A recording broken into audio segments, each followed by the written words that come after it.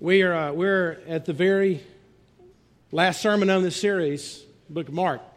I met some people coming in today that are here for the first time, so sorry you missed the Book of Mark, but you hit the chapter the last chapter. This probably not the most important, but it's where the whole book's driving. It's the resurrection of Christ.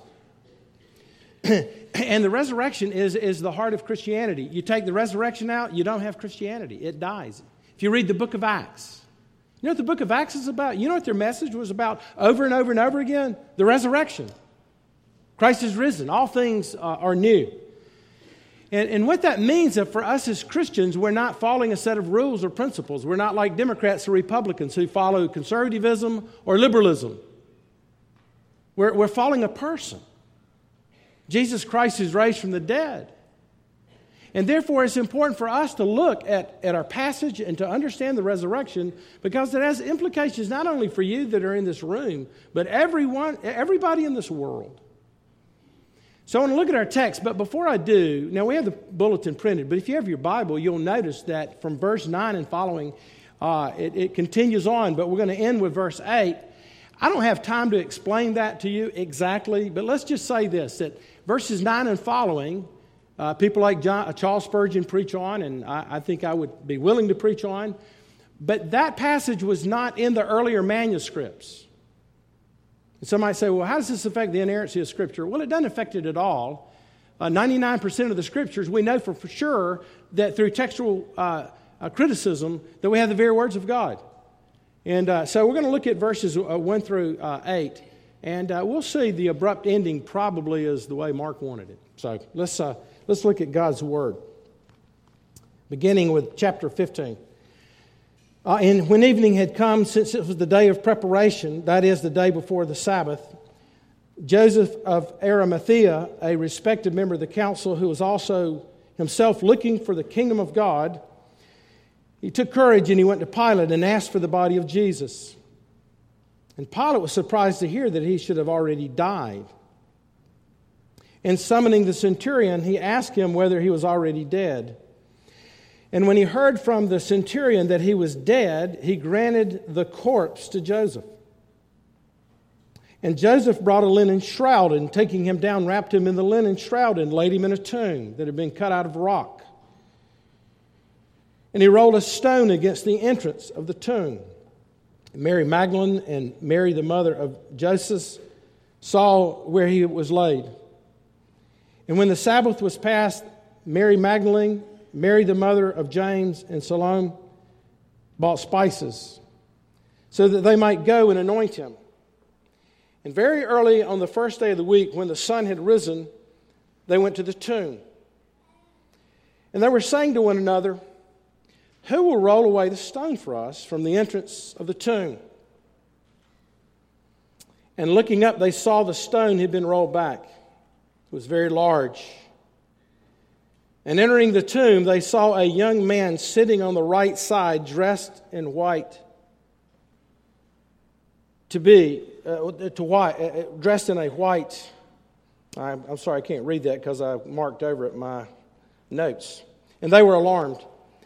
And he said to them, Do not be alarmed. You seek Jesus of Nazareth, who was crucified. He has risen. He is not here. See the place where they laid him. But go, tell the disciples and Peter that he is going before you to Galilee. There you will see him just as he told you. And they went out and fled from the tomb, for trembling and astonishment had seized them, and they said nothing to anyone, for they were afraid. This is God's word. Let's pray. Lord, we thank you that Christ is risen. And he has made all things new.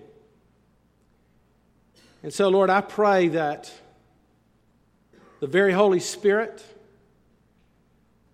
that he has given us through his ascension might speak to every heart that's here, might speak through me, that some today would see Christ risen and give their lives to him, and that others would once again be assured through their doubts that Jesus Christ is Lord, and have hope in the midst of whatever their troubles may be today and this week.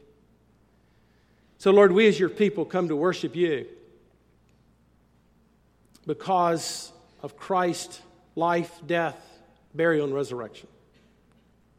And we ask these things in his name and for his sake. Amen. 3 days earlier, we studied last week that Christ was crucified, that he was dead, and that he was buried. But today we come very clearly in our text to the resurrection, that he was raised from the dead. Now what's interesting is we're studying kind of an Easter sermon in the fall, right? If you go to some church traditions, they preach around the calendar, and you always hear about Easter in the spring, right? When Easter takes place. That's when you hear about the resurrection.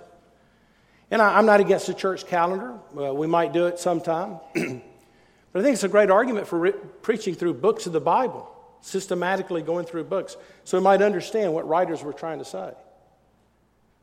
And certainly Mark here is driving toward the ultimate work of Christ, his person, his work, his resurrection, and all that means. But I started thinking about this. Advent season's a little bit, just a few weeks away, maybe a month or so away, we hit the Advent season. And so I started thinking about how the world, especially in the West, the way we look at the Advent and the way we look at Easter. As I started thinking about this, it's interesting how the world stomachs, as it were, the Advent. 2 weeks vacation, Christmas holiday. I guess they call it winter holiday now to be, I guess, politically correct. And so you get together with family and your friends, and there Jesus is, domesticated. He's in a crib, born of a virgin, in swaddling clothes, there in the manger. And here come the wise men, the shepherds, and the angels declaring peace on earth and goodwill toward men. And we give gifts, and we get together with family, and we have holiday meals, and everybody's friendly for about 2 weeks. Because there's a sense that, yes, Jesus has come, and God is bringing peace in the world through the life of Christ and the example that he gives. And then, of course, after Christmas, we go right back to ourselves. But Easter is different, isn't it? You see, men are uncomfortable with Easter because Easter deals with ultimate realities. The birth of Jesus, the life of Jesus. But Easter, the whole point of it, is that Christ has conquered death. But because he has conquered death, then we don't have sweet baby Jesus here. We have Jesus Christ who's risen from the dead. This cosmic event that happened 2 years ago, that these women gave testimony to, has changed reality. It's changed the world. So we've gone from death to life. But you see, you can't be passive about that now, can you? Whether you're a Christian or not a Christian, if Christ is risen from the dead. That means he's raised, he's risen, and he's meeting in churches by his Holy Spirit throughout the world that are faithful to preach this gospel. The power of the Holy Spirit to convert, to change lives, and for men and women to submit themselves to Jesus Christ. Paul puts it this way in Philippians. Right after he says, you know what, you as Christians should have the same mind as that of Jesus Christ. And then he says what Jesus did. Who, though being equal with God, did not consider equality with God something to be grasped, but took upon himself a human nature and died the death on the cross for our sins. And therefore, verse 9 says, God has exalted him and bestowed on him the name that is above every name, so that at the name of Jesus every knee should bow in heaven and on earth and under the earth, and every tongue confess that Jesus Christ is Lord, to the glory of God the Father.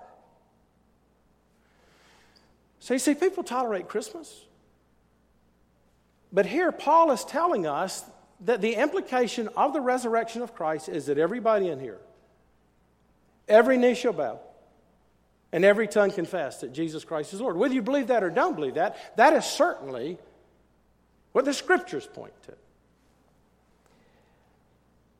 Mark puts it this way in verse 8 when he talks about the cosmic reality of the resurrection. It says in verse 8, "And they, the women, went out and fled from the tomb, for trembling and astonishment had seized them, and they said nothing to anyone, for they were afraid." Now here's the question I want to ask before I give you my points. Have you ever been astonished because you've met Christ who's raised from the dead? Has there been a sense of trembling to know that you've passed from death to life because of what Christ has done on your behalf? That you were mesmerized by the gospel. Now again, I understand, knowing Christ is in many ways like being married. You get married and then you go to the everyday stuff of being married to learn to love one another, to know one another, to encourage each other. But the realities of Christ's resurrection should be breaking through to you on a fairly regular basis, the way it catches you up short. When I was thinking about this, I was thinking about the spiritual that goes like this. You know the song, "Were you there when they nailed him to the tree? Were you there when they nailed him to the tree? Oh, sometimes it causes me to tremble. Tremble. Were you there when they nailed him to the tree?" It says, "Were you there when they laid him in the tomb? Were you there when they laid him to the tomb? Oh, sometimes it causes me to tremble. Tremble to know that God, in the flesh, God, in the person of Christ, is laid in the tomb. It causes me to tremble." We're not talking theory here. We're talking cosmic reality. And then, of course, that great last stanza that is there. It says, "Were you there when he rose up from the dead?" Were you there? Were you there when he rose up from the dead? Sometimes I feel like shouting, "Glory, glory, glory." Were you there when he rose up from the dead? You see, Christ's resurrection has everything to do with everybody in this room. And there are three things I want us to see from our text. And three things you have to see if you are to stand in holy awe this morning of his resurrection and respond in obedience, to give your life to him before you give your life to your wife or to your husband or to your money or to your job or to your church. And here's the things that I want us to see. As I study the text, these things are just, there's so much that's here, right? I mean, there's always a lot in the text. But here's the first thing I want us to look at, is that Jesus truly died. He died. And then I want us to see that people were truly sad. They were disheartened. And then I want us to see that Jesus was truly raised from the dead, and he's making everything new. I think it's all here in the text. So the first thing to see is this, that Jesus truly died. Now, this is interesting. I want you to grab your bulletin here and look at this for a minute. I want you to go back here and just see how many times Mark makes the point that he died. Notice what he says in verse 43.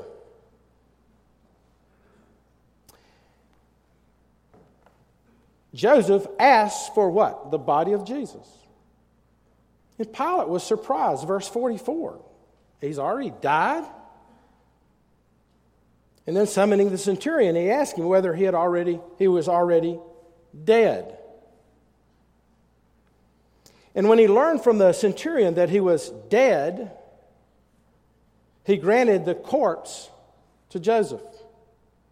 And then verse 46, and Joseph brought a linen shroud, and taking him down, wrapped him in the linen shroud, and laid him in a tomb. Then you go to verse 1 of the next chapter. It says that Mary Magdalene and Mary the mother of James and Salome brought spices so that they might go and anoint him because he is dead. He is in the tomb, right? Do you get the sense that Mark is trying to say that Jesus really died?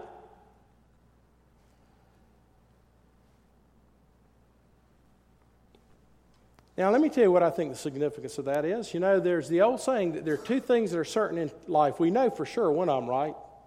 Taxes. And the other is death.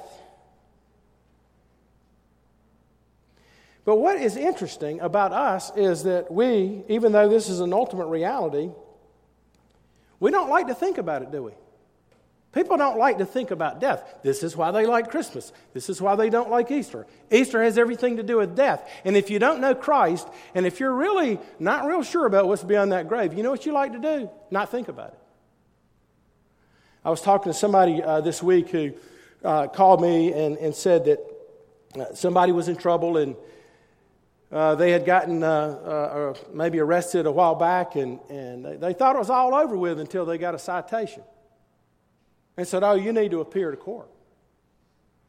And then all of a sudden, this person is jerked back into the reality of a coming trial date. I need to get a lawyer. I need to get a mediator here. Isn't that interesting how this is such an important topic, but we don't like to think about it? It's like the Titanic. You know, you go to the movie, The Titanic, and here are all these people, the poor people way down there in the bottom, and all the rich people, everything's great, and they're on their way to New York. But you know what you know is they're on there having a great time. They're not going to make it. They're going to go to the bottom, and that's where their grave is going to be in just a few days. And so it's kind of irrational not to talk about this. We talk about taxes. Now, how can I save money on taxes? But we're not really talking about, I need to think about my death. One of my favorite philosopher Christians was Blaise Pascal. He was converted in his 30s. He was a Frenchman. He was a scientist, brilliant mathematician. And he wrote a book called Pensée, which was never ultimately published. It was just his notes. He wanted to bring it together before he died. But listen to what he says about this, and I want you to think about this. If you're a person who's not real sure about what happens when you die. Blaise Pascal said this 300 years ago. It's not natural that men are indifferent to the loss of their being and the perils of everlasting suffering. With everything else, they are quite different. They fear the most trifling things. They foresee them. They feel them. And this same man who spends so many days and nights in rage and despair over some loss is the very one who knows he is going to lose everything through death, but he feels neither anxiety nor emotion. It is a monstrous thing to see one in the same heart at once so sensitive to minor things and so strangely insensitive to the greatest.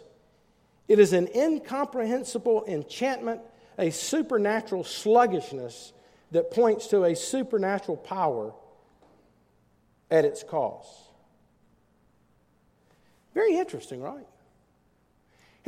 Blaise Pascal saying, you know what, if you're not thinking about this, there's probably some kind of being let go in this enchantment, this kind of, as it were, pixie dust, to cause you to fall into a deep sleep, not to think about what's the most important thing in your life, and that is what happens to your life after you die.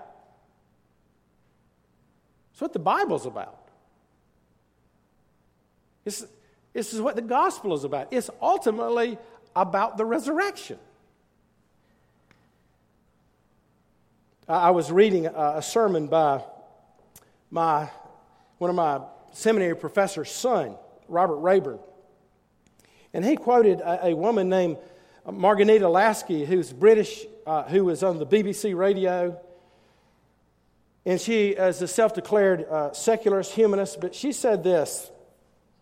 She said the important issues that people had to face in life were that we're lonely, that we are guilty, and we are going to die. Now, what is Mark trying to get across?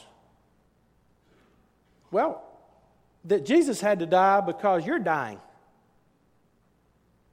Now here's this wonderful guy, right? He cast out demons. He had power over the waves of the sea. He spoke with authority. He loved people. And yet he was truly dead, okay? Why did he die?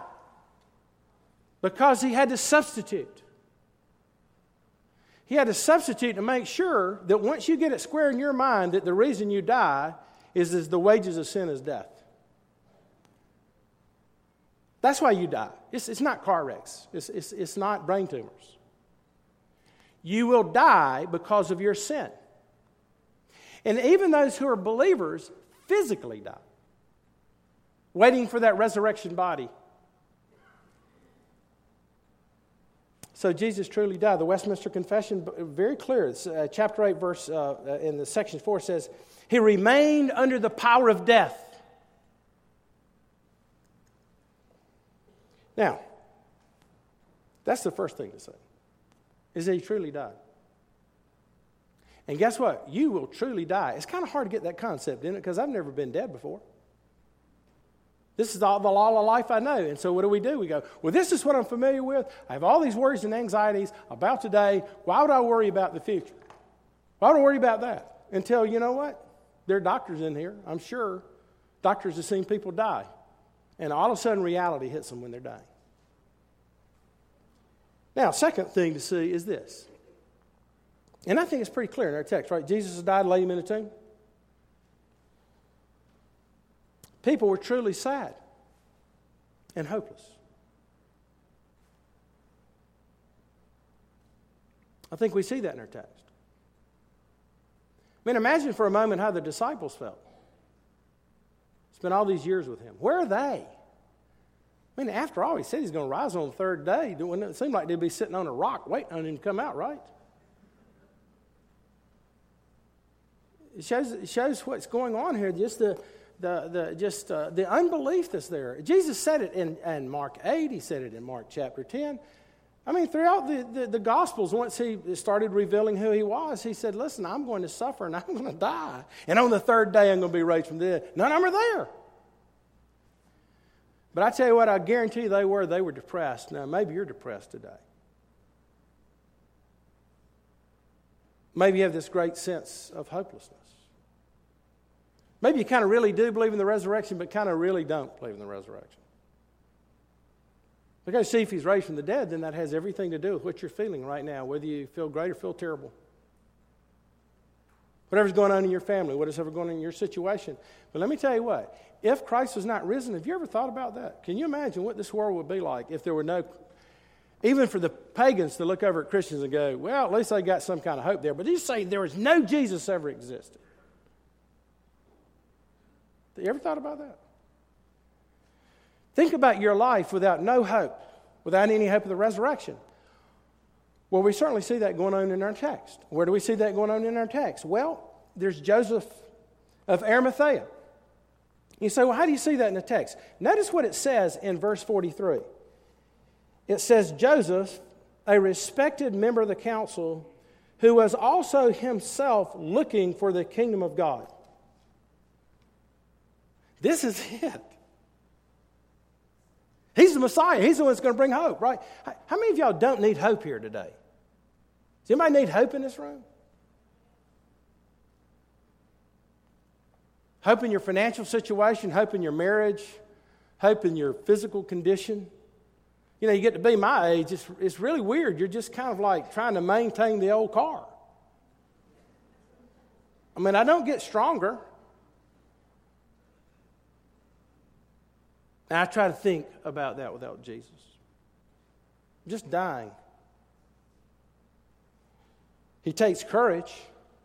You know, I think he was inspired by Christ. I mean, it's what it says. He goes to Pilate and says, hey, let me, can I have his body? That took a lot of guts, by the way, to do that. But you know, after all the inspiration, he's still dead. No hope. You know, you understand. Christ is not risen from the dead. Christianity is not real. It doesn't exist. It's just moralism like everything else. And yet many of you are moralistic about Christianity. You even say you believe in the resurrection, but you never live in the hope of the resurrection. And so you're always depressed. You're always discouraged. Listen, some people are melancholy. I get that. I understand. I'm not saying if you're depressed or you're a terrible person. You don't hear me saying that, do you? But somehow you've got to hook up what's going on in your life to the reality that Jesus is risen from the dead.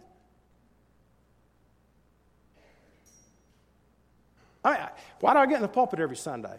Because I'm a great guy. Why do I get in the pulpit every Sunday? Oh, yeah, I know I can convince these people out here. You know I get up every Sunday? Because Jesus Christ is risen from the dead. And maybe sometimes I'll nail the sermon by God's grace, and sometimes I whiff at it. At least y'all walk out and get in the car and say, man, that was a terrible sermon today. But there's hope for you too, okay? As we'll see here in a minute. And then, of course, there are the women. I mean, Joseph does what he does because he respected Christ. These women are coming to the tomb because they love Christ. But he's dead. Imagine what it would be like. And, think about, we're going to have to anoint him. He's pretty beat up, and they loved him. They want to anoint him. Right? So they live all day Saturday, no hope. They're on the way to the tomb. And now notice how quickly they come back to what's going on in the world, the ways of the world. Notice what it says when they come to the tomb, because they don't believe the resurrection. It says, and very early on the first day of the week, when the sun had risen, they went to the tomb.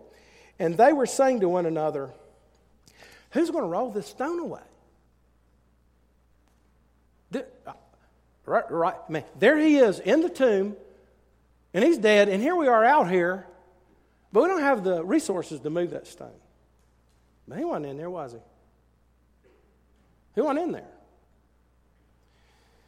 But they're worried about it, right? So they're back to everyday stuff. You know what I'm saying? That you lose sight of the resurrection of life. You know what you're worried about? How am I going to pay for the tuition for the kid? And man, I didn't mean to get pregnant. And how am I going to pay for this? And, my parents got a divorce. I don't know what it is. But you've got to see everything that's happening in your life in light of the resurrection of Christ. And either believe it, submit to it, or just go, you know what, I'm not going to be lukewarm anymore. I'm going to go that way and continue to live as though Christ is not risen from the dead, because it's a terrible thing to kind of live like he's raised from the dead. Right? Well, I'll kind of be nice. I kind of won't cheat. But on the other hand, I'm going to do this because this is what I want to do. You see, Christ's resurrection says he wants all of you.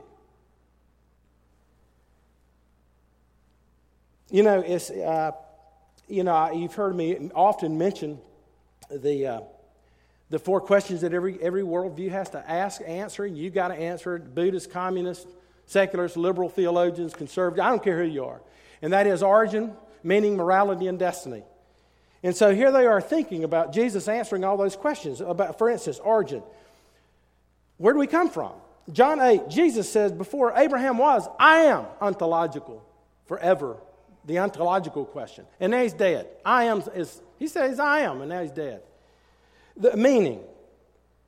What do we do? Why should we or should we not do the things we do? John chapter 8, he says, you will know the truth, and the truth will set you free. Hey, you'll be free. The truth says you're free to love people, free to serve. But you know what? He's not free. He's dead. I'm just trying to rehearse what they're thinking, what he said. And then a morality. Jesus said, love your enemies, right? Love your enemies. But if he's not raised from the dead, they might be thinking, well, he loved his enemies, and his enemies killed him. I'm not doing that. You see what I'm saying? Let me tell you why some of you don't love your enemies. Is because you don't know the power of the resurrection. You're mad at your husband, you're mad at your wife, and you stay mad. Man, sheesh. I get mad at Mary Beth, and I don't know why she gets mad at me. But you know what? Now, let me tell you what my wife and I understand. Honey, I'm sorry I was harsh with you today. Or honey, I'm sorry I have not been reasonable. Whatever it may be. But you know what? Mary Beth, Christ is risen. So can that help your marriage? But now if he's dead, just go get married to somebody else. Doesn't matter. And then, of course, destiny. John 11, he raised Lazarus from the dead. Now he's dead. So, yeah, they're sad about it. In fact, Paul says this, if the dead are not raised, let us eat and drink, for tomorrow we die. Do not be deceived. Bad company ruins good morals. Wake up from your drunken stupor as is right, and do not go on sinning, for some have no knowledge of God. I say this to your shame. You know how a lot of you college students live, that I think come to church every Sunday, go to RUF, you live like the devil. You're in a drunken stupor, literally, sometimes. I read a post the other day. Some guy was street preaching, and some gal, not a Redeemer, but from another church here, was basically drunk and said, "You know what? You're ruining the gospel," and started and punched the guy. I mean, seriously. And so we don't have to be. I mean, listen, if he's not raised, there's a lot of reason to be discouraged. But I have to close on my last point. Jesus has truly died. People are truly sad and hopeless. And then finally, Jesus was truly raised from the dead. And he's making all things new. Where do we see that? Does our text teach that? Notice what it says in verse 5. And entering the tomb, they saw a young man sitting on the right side in a white robe, and they were alarmed. And he said to them, "Don't be alarmed. You seek Jesus of Nazareth, who was crucified. He is risen. He is not here. See the place where they laid him. He's risen." Now, look, there might be skeptics that are here. Or maybe somebody brought you today and you don't believe any of this stuff. You go, that's just an old story that was made up. I wish you would be intellectually honest and not intellectually lazy. To look at all the evidence of the resurrection of Christ. Tom does not let me give you the 13 or 14 things I wrote down. But let me tell you what's pretty amazing is that there were a lot of messiahs back at that time, and a lot of them got killed, and you don't know of any of them. This Messiah, this Jesus, was killed. And yet it changed the history of the world. It changed the world within 200 years. It turned Rome upside down. Matter of fact, the Roman Empire finally succumbed to Christianity. Why? Because this Messiah wasn't dead. He's risen. You know, it's interesting. All three of these women, they keep naming them in the text. You know what they say? It says, number one, they saw him crucified. They were there, not the disciples. Number two, guess who saw him put in the tomb? They were there. And guess when they came to the tomb, knowing exactly where he was, they were there, three eyewitnesses. And I can tell you, in historical accounts at the time, the ancient writers, that was significant. But what even makes it more amazing is it's not men giving testimony. I mean, if you want to build a legend, you let the disciples be there, sitting on the rock, waiting on him to come out. Right? Oh, yes, we remembered. We're sitting here waiting on him. We're ready to serve you now. No, they're a bunch of cowards. They leave. And here are the women. And by the way, I hate to say this to you ladies, but back then, women were seen as hysterical. And their testimony was not to be trusted. Sexism, okay? Can we say that? No, not the gospel. So here are the women giving testimony. And matter of fact, there was a pagan historian writing against Christianity 100 years later who said, this is why you shouldn't believe this, because their testimony was by women. That proves the reality of this text. And let me say this. Here's the bottom line. Here's the bottom line. There is no body. Not nobody, but there is not a body of Jesus. Anybody ever? It's gone. Nobody ever found it. Everybody had reason to produce that body. And you know why they couldn't produce it? Is because what this angel said is true. Christ is risen. 500 people saw it. He was raised from the dead. Now, where's the gospel here? And I have to clue. Well, where's the gospel? I just said it. Okay, I'm sorry, John. But notice what the angel says. Tell the disciples, and who else is it single out there? Peter. Now, who betrayed him? Who's the person you go, man, what was your deal? And Jesus doesn't say, now you tell Peter, that sorry dog, after he has 6 quiet times and says so many Hail Marys, then he can come talk to me. He says, tell him to meet me in Galilee. Where's the gospel? Look, it's not your good works that raised Jesus from the dead. It's not your sin that raised him from the dead. It is the grace of God that raised him from the dead. And because he's raised from the dead, we have absolutely every sign that Jesus Christ is risen. Your sins are forgiven. Now let me ask you this. If that's true, which it is, does that give you hope about your situation this morning? I guarantee you 80% of the people in this room are up against it, including some of you junior high kids, been picked on. Some of you senior high kids that don't know what, you don't know if you believe this anymore. Hardly anybody believes. Hardly any teenagers believe the gospel anymore. Your marriage, your money. My dear brothers and sisters, Jesus Christ is risen from the dead. Now, have you repented of your sin and looked to Christ? And that's all you got to do. By faith, look to him, and he'll make you new. Because you know why? He's making all things new. Jesus is risen from the dead. You must be born again. You must look to Christ, submit your life to him. Give up on your good works and quit sinning against him. Quit doing the commissions. And submit to the love of your soul this morning. Let's pray. Lord, we come now to the Lord's Supper, and we thank you that we have a visible sign of your love for us. I pray for any who are here who have never been born again, that you would cause them to see Christ, to know the power of the resurrection, so that they can say with Paul, with certainty, that the life I now live, I live by faith in the Son of God who loved me and gave himself for me. That I might know him and the power of his resurrection and the fellowship of his suffering. Lord, would you convert people today? Would you bring people to Christ? And Father, for us whose hearts grow so cold, we hear, but we've never responding. Lord, teach us what it means to get on the practice field and just start practicing this stuff. To get out there and to learn to love. To give. To care for. And then we'll see the power of the resurrection. And not till then will we know the power in our lives. And so, Lord, we pray that you would do this morning in Jesus' name. Amen. Those helping with communion would come forward.